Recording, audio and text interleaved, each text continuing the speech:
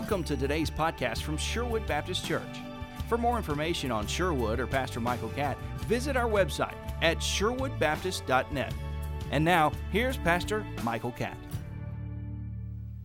We're in our second message in Galatians on the Free to Live series. And as we look at the first 5 verses this morning, we're going to talk about how we need to understand this book and why it is important to us as we are parents, grandparents, individual Christians, singles, teenagers, because if we don't grasp this, we really don't understand the nature of salvation and what God has done for us in Christ.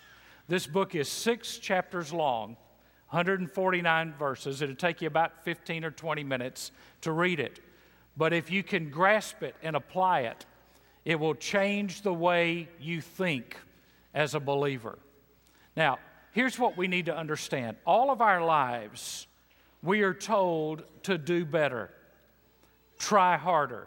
It's that way in sports. It's that way on the job. It's that way in the arts. It's that way in life. Every message you hear is, we want to do better.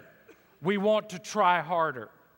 That is the opposite of the way the Christian life functions.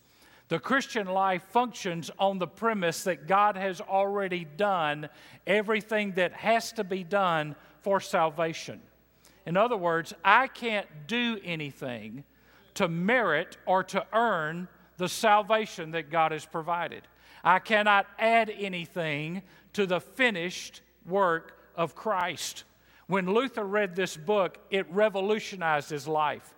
You and I are here today in an evangelical church because a Greek monk, Martin Luther, read this book and realized that the just shall live by faith, and the Reformation was begun. This book is essential to you and I understanding the truth of our salvation. There are 2 primary doctrinal books in the New Testament. One is Galatians and one is Romans. Galatians is like a sketch and Romans is like a finished statue. Galatians gives us insight into it, and so I want us to look at it beginning into why we should study it and why you need to teach these things to your children and you need to learn these things for yourself. Number 1, no one is immune from getting off track.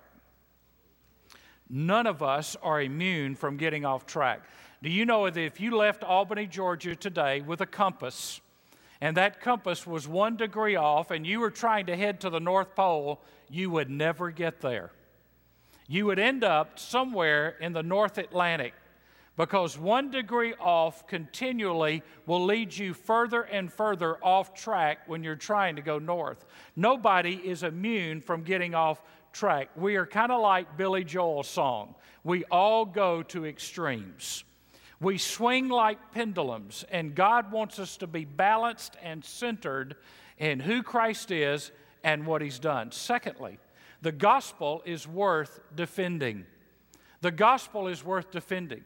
Now, the gospel is being attacked today unlike any time in my lifetime and probably in your lifetime. It is being questioned. It is being ridiculed. The resurrection, the Gospels, the inerrancy of Scripture are all under attack, and Paul doesn't water down these things. He defends them. And you and I need to know how to defend our faith. Number 3, there's a false salvation which leads to false security. There's a false salvation, and I say that in light of the fact that in America, so many people say, well, I'm spiritual. I'm a spiritually minded person. I'm a moral person.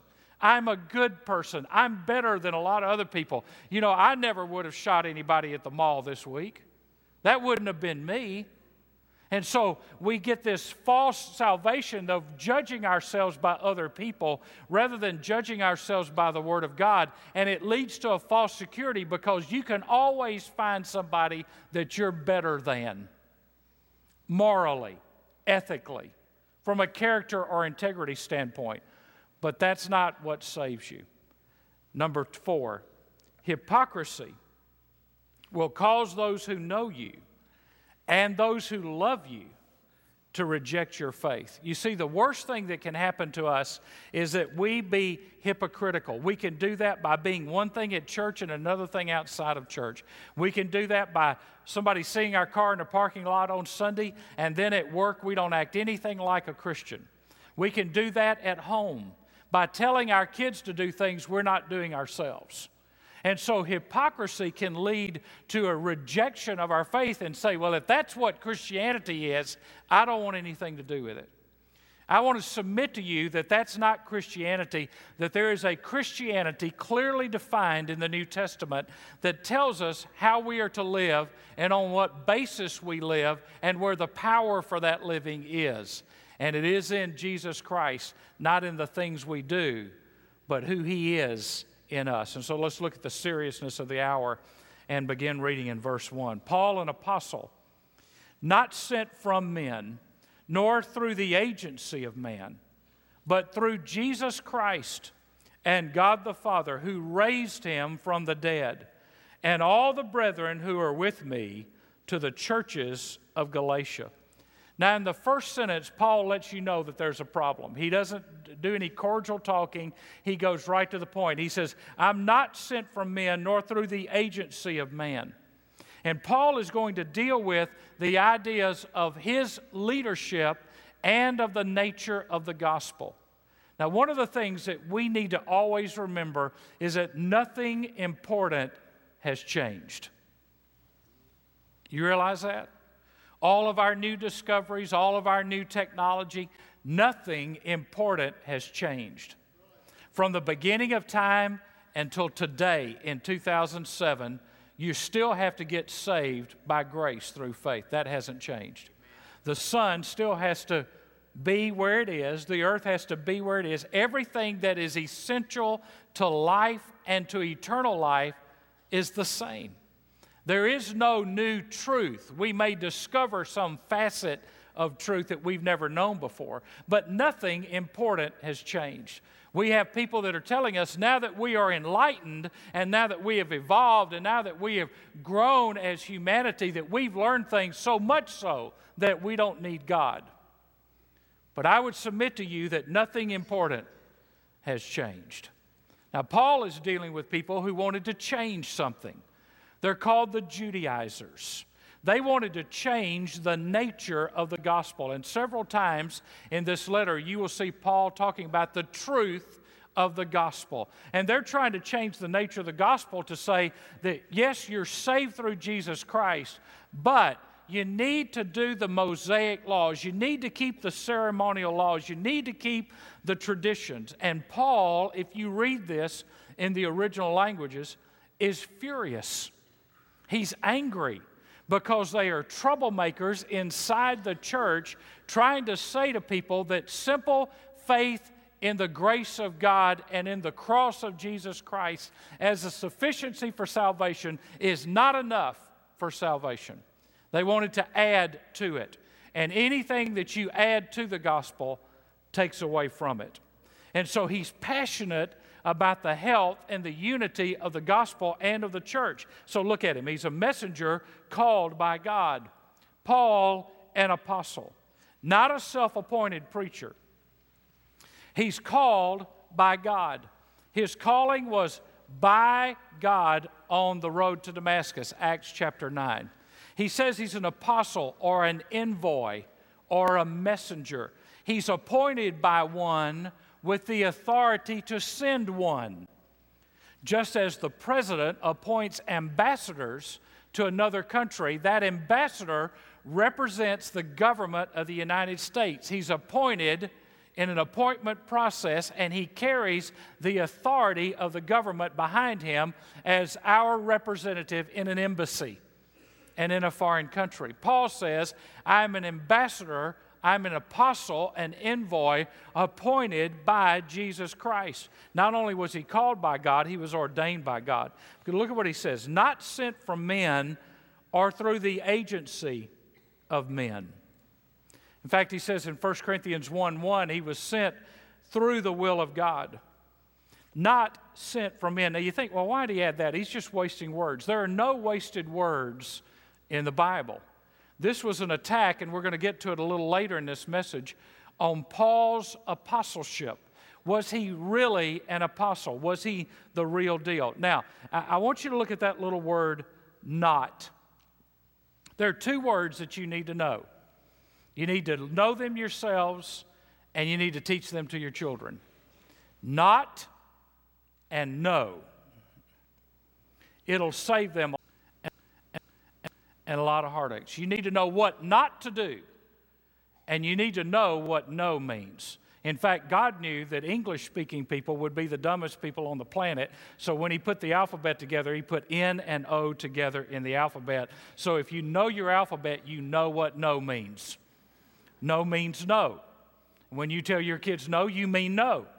At least you should mean no. Don't let them whine until you say yes. You have to know what no means. Now, here's what that means, and there's a principle that you need to remember. All definitions, by their very nature, are a way of exclusion.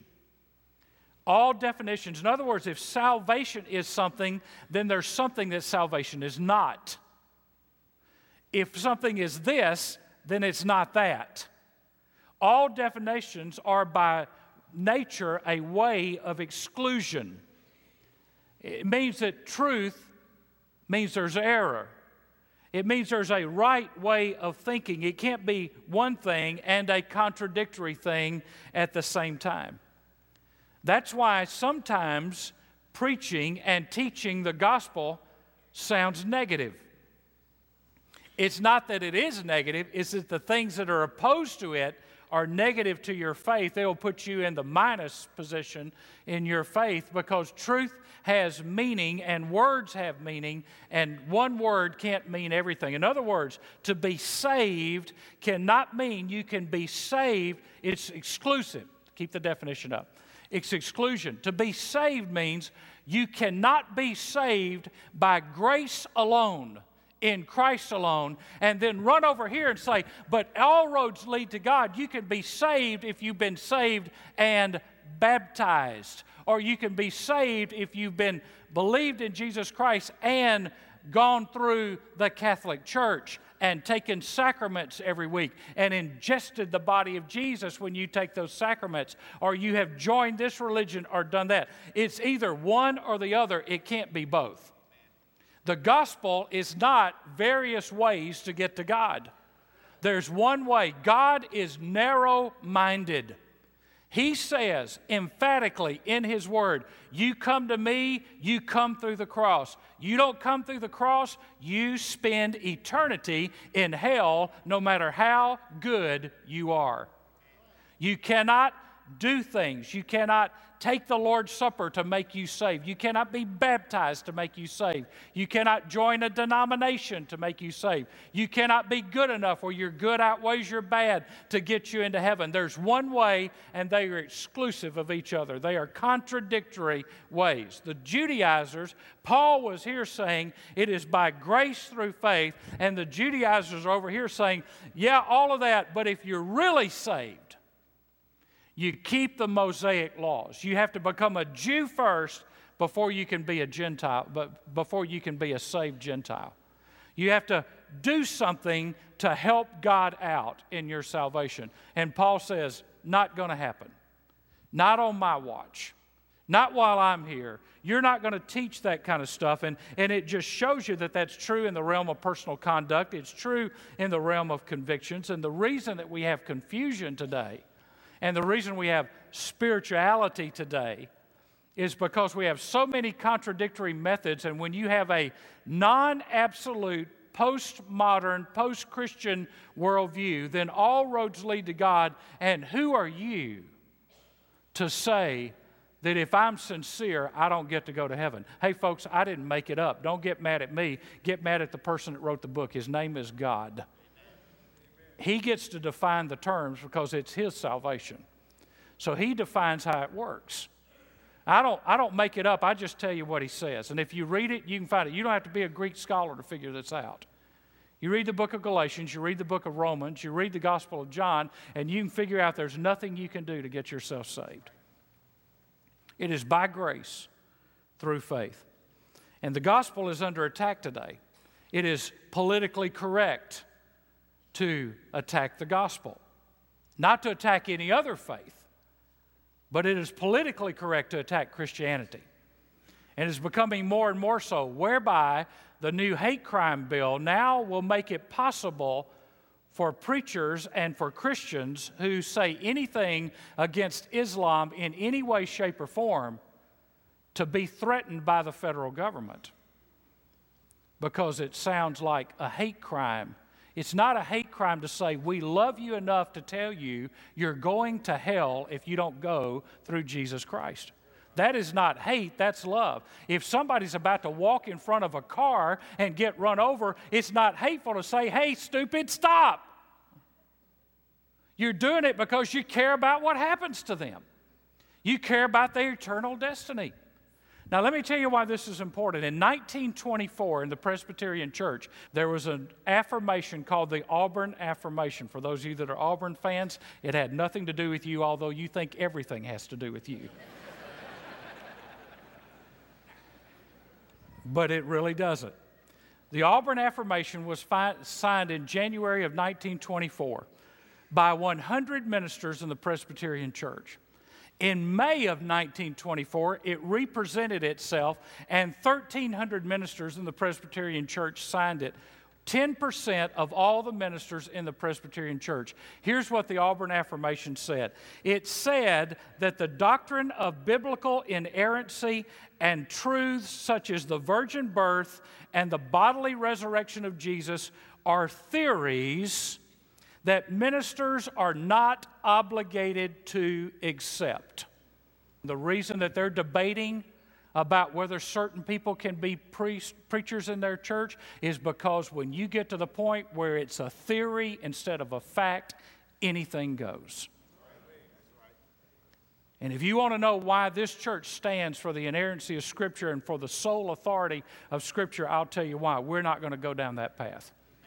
Everybody else may, but we're not going down the path of saying these are theories. These are facts, and we'll go to the wall for those facts. Paul is an apostle to the churches of Galatia. Now, he doesn't say, hey, I love you guys. Hey, remember when we went to the lake that weekend? He doesn't say any of that. He goes straight to the point. There's no cordiality at the beginning of this letter. He even does that to the Corinthians.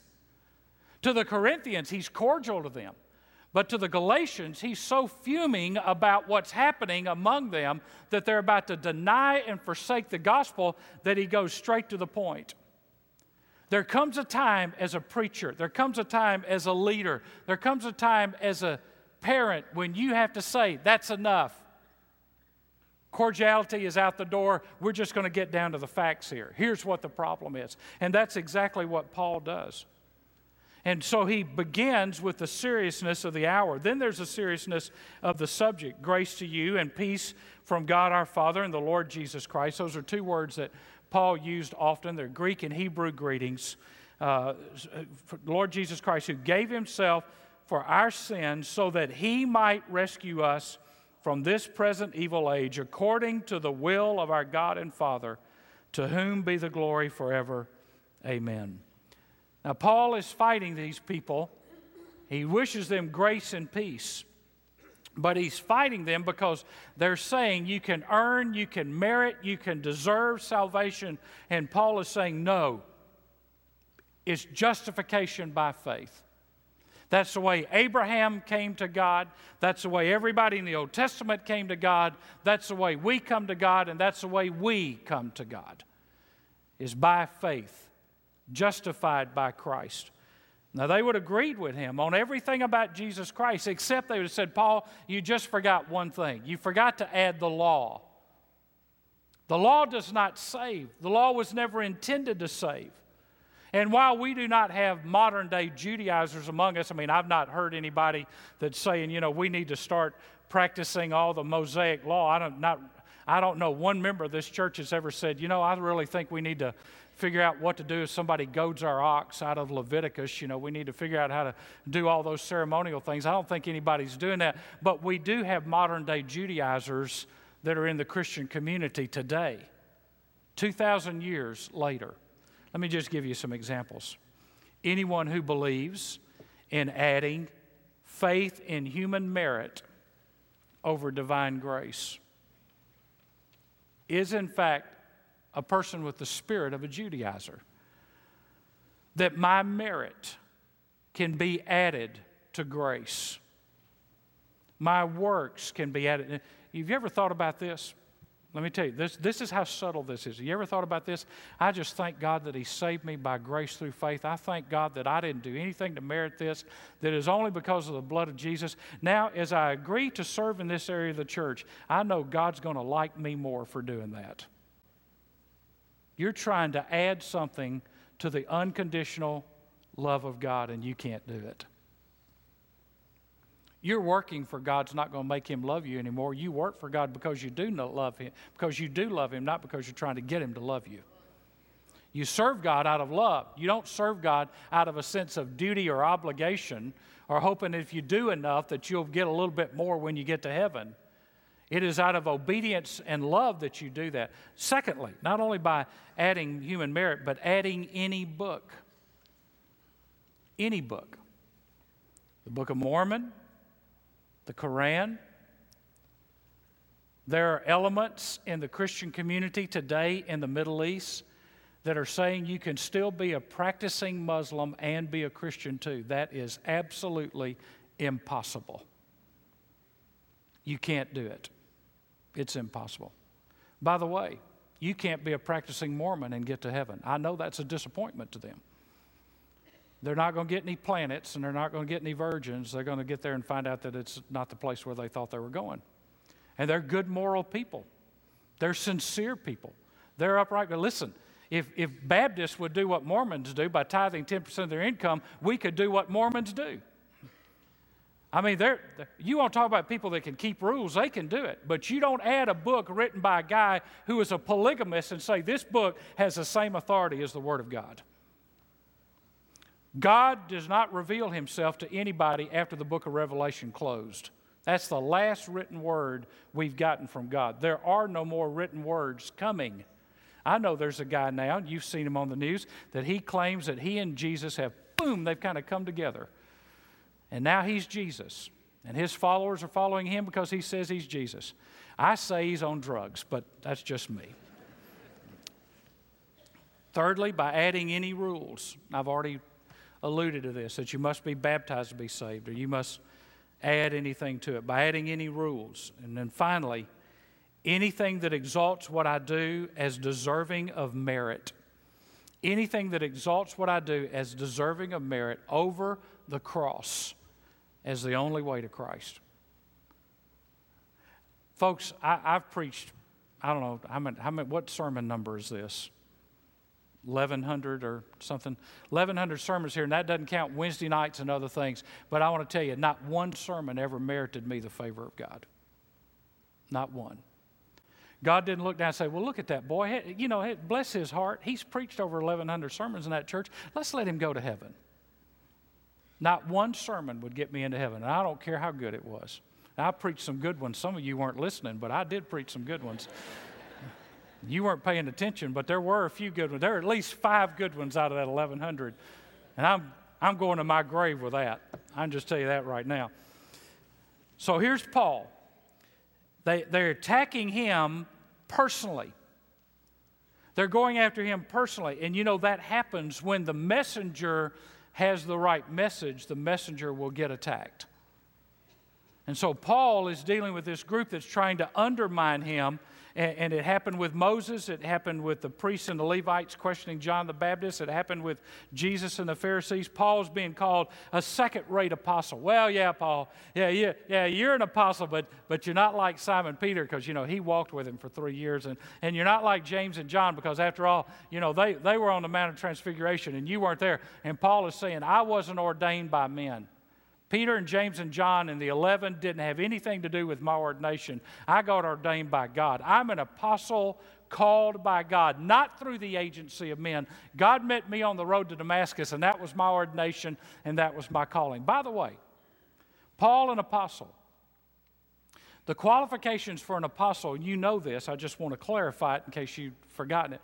Paul, an apostle had to be someone who was an eyewitness to the resurrected Christ and chosen by Christ to be an apostle. That's why the gentleman that was chosen in Acts is not one of the apostles, and he's never mentioned after that because the church jumped the gun. God had the 12th to fill the spot. His name was Paul. He met him on the road to Damascus. That was the 12th apostle. If you read the book of Revelation, there's 12 seats up there for the apostles. That means that the guy that the church chose didn't get it. God chose Paul. Now, you can debate that if you want to. You'll be wrong, but you can debate it if you want to. But Paul is an apostle because he had seen the resurrected Christ. When he was struck on the road to Damascus, he knew immediately what was happening to him. That's why there are no apostles today. I know there are apostles on TV. They tell me they're apostles. I'm apostle so-and-so, and if you send me so much money, I'll bless you. I'll pray for you. I'll give you a prayer cloth. I'll heal you. I'll do this. I'll do that. Well, they're not apostles. So if they're lying about being apostles, what else are they lying to you about? Hello? You there? See, the only way you can be apostle is to see the resurrected Christ. And I want to tell you something. If they had seen the resurrected Christ, they wouldn't dress the way they're dressing. And they wouldn't have enough jewelry to buy out the Bank of New York all over them. They'd be trying to figure out ways to die to themselves. Apostles were never flaunted. They were tasked. They were given a task to go out and share the gospel. And it cost them dearly. It cost them their lives.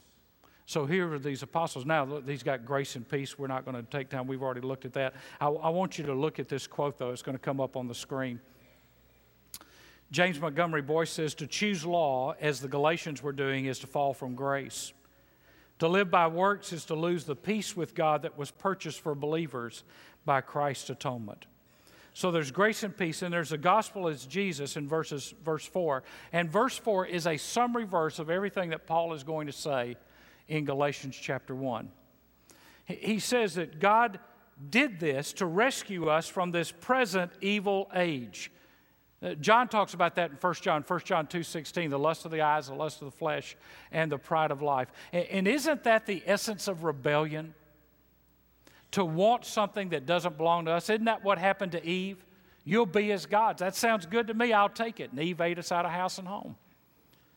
It's the rebellion of the kings in Israel. It's the rebellion of Saul that would not be a king the way God told him to be a king. It's the rebellion of Judas. All through the Scripture, you see it's the lust of the flesh, the lust of the eyes, and the pride of life, a desire to live life on our own terms. Now, let me tell you about false religions. False religions appeal to our pride. The gospel appeals for us to be humble. False religions appeal to our pride. And the second characteristic of false religions are like a lot of politicians. They'll tell you anything to get elected. And then they don't do what they say they're going to do. There's a lot similar between a lot of people at election time and a lot of false prophets. They promise what they don't produce. So he says to deliver. He says he has come, he gave himself for our sins so that he might rescue or deliver or to lift us out of. It's the same word used of Joseph being delivered out of his affliction in Acts chapter 7. It's the same word used in Acts 7 of the people of God being delivered from Egypt. It's the same word used of plucking the right eye out if it offends you in Matthew's gospel. Is to take out, to remove. God is not taking us out of the world in the sense that we die and go to heaven, but he's taking us out of being influenced and controlled by this sinful world. God has delivered us out of that, from the power of evil. Now look at what he says. He gave himself for our sins. That better translates, he gave himself in behalf of our sins. He died on your behalf. He gave himself on your behalf. He didn't die for his own sins, he died for yours. He gave himself for our sins, for the benefit of. It carries the idea of connecting what he did at the cross with us. Remember, we've talked about this before. When Christ died, you were there with him. Because he died for your sins. Your sins were there when he died for you. God saved you from this present evil world by dying on your behalf. Why? So you can come in and get the bondage of the law and start saying, well, I got to do this and I got to do that and I got to do this and by the way, you'll meet Christians who will tell you that. Now, if you're a really sincere Christian, you'll do this and you'll do this and you'll do this and you'll do this and you'll do this and you'll do this. And they'll give you a list. They're like the Pharisees who added over 600 laws. And Jesus came and said, only two. Love God with all your heart, soul, mind, and strength, and love your neighbor as yourself. Folks, listen, if you live those two out, you won't have to worry about somebody telling you what to do. You'll do the right thing. If you live out loving God with all your heart, soul, mind, and strength, and loving your neighbor as yourself, I promise you nobody's going to have to come and correct you about you're not living a certain way, because you'll be living according to the greatest of the commandments. The second, he said, is as great as the first. Because how do we reveal that we love God with all our heart, soul, mind, and strength? Well, they come by the church and they see our car and they come in and we're at the altar praying. No, that's not how they do it. We love them like we love ourselves. Now, what are you supposed to teach your kids? What are you supposed to learn? What are you supposed to live out? This simple truth. You didn't do anything to deserve salvation. I know your mama told you that you were the sweetest, cutest little baby that had ever been born on the planet, but I'm going to tell you, I've seen some of your baby pictures and it ain't true. I know your grandma pinched you and she said, oh, honey, you're just so cute. We're just so proud of you. And you've never done anything wrong, and she lied to you. You're a sinner, and you can't do anything to fix that. If you don't know that, you can't teach that to your kids. You're a sinner, and you can't do enough to please God. You can't be good enough, moral enough, right enough, ethical enough, have enough integrity, give enough money away. I want to tell you, I don't care if it's Warren Buffett or Bill Gates. They can give $1 gazillion away. It's not going to get them into heaven. If they don't come through Christ, they will have had money and riches to invest in kingdom business that they think that by doing good, it gets them some marker somewhere. But it doesn't. It is simply to the cross of Jesus that we cling. Amen. We come to the ground at the foot of the cross, and there we see the life and the death and the crucifixion of Jesus Christ, and we realize that Christ did not die for himself. He died for us. He died for me. He didn't die for all those pagans over there in the other part of the world that don't live in Christian countries. He died for me. Raised in a church, taken to church from the day I was born, brought up in a church, went to Sunday school every time the doors were open, filled out the offering envelope, polished my shoes before I went, pressed my clothes, wore a little tie as a little 7-year-old boy walking around in the hallways. You know, I did all the stuff, sang in the youth choir, I did everything, but I was a sinner. And I didn't get saved because I walked down the aisle and shook the preacher's hand and said, Brother Mathis, I just want you to know that I want to be saved. I didn't get saved because of that. I got saved because one day Jesus Christ convicted me of sin. And I realized I wasn't a sinner because I'd lied to my mom. I wasn't a sinner because I'd stolen stuff out of my dad's drugstore. I was a sinner because I had sinned against a holy God. And when God showed me that I was a sinner, I needed to know how to be saved because I knew I couldn't fix that. Because I had sinned against God. I could go apologize to my mom and I could apologize to my dad and I could repay my dad, but I couldn't fix what I'd done to God because God's holy, and I couldn't talk to God because God's holy. And I knew I was a sinner. And so in faith, I said, Jesus, I'm lost and going to hell unless you save me. I'm without hope. I don't have a chance. I can't be good enough unless you come into my heart and save me.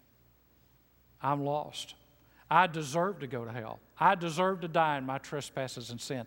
I deserve to be lost forever. You would be just in sending me to hell. But you sent Jesus to the cross and you said, if you confess with your mouth that Jesus is Lord and believe in your heart that God has raised him from the dead, you shall be saved. And Lord, today I confess that I believe that Jesus Christ is Lord and that he died for me. And I ask you to come into my heart and live today.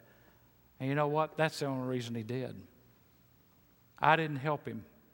He helped me. I didn't do anything. It was already done. And that's why Paul ends verse 5 by saying, to the glory of God. Because folks, if you can take any credit, now listen to me, we're 1 minute away. If you can take any credit, a minutia, an ounce, a drop of credit for your salvation, then God doesn't get the glory. In fact, it means that God owes you something because you did something and He's got to pay you for it. God doesn't owe you salvation. He offers you salvation. Thanks for listening to today's podcast from Sherwood Baptist Church and Pastor Michael Catt. For more information about Sherwood, visit our website at sherwoodbaptist.net. Thanks for listening, and join us next week for another podcast from Sherwood Baptist Church.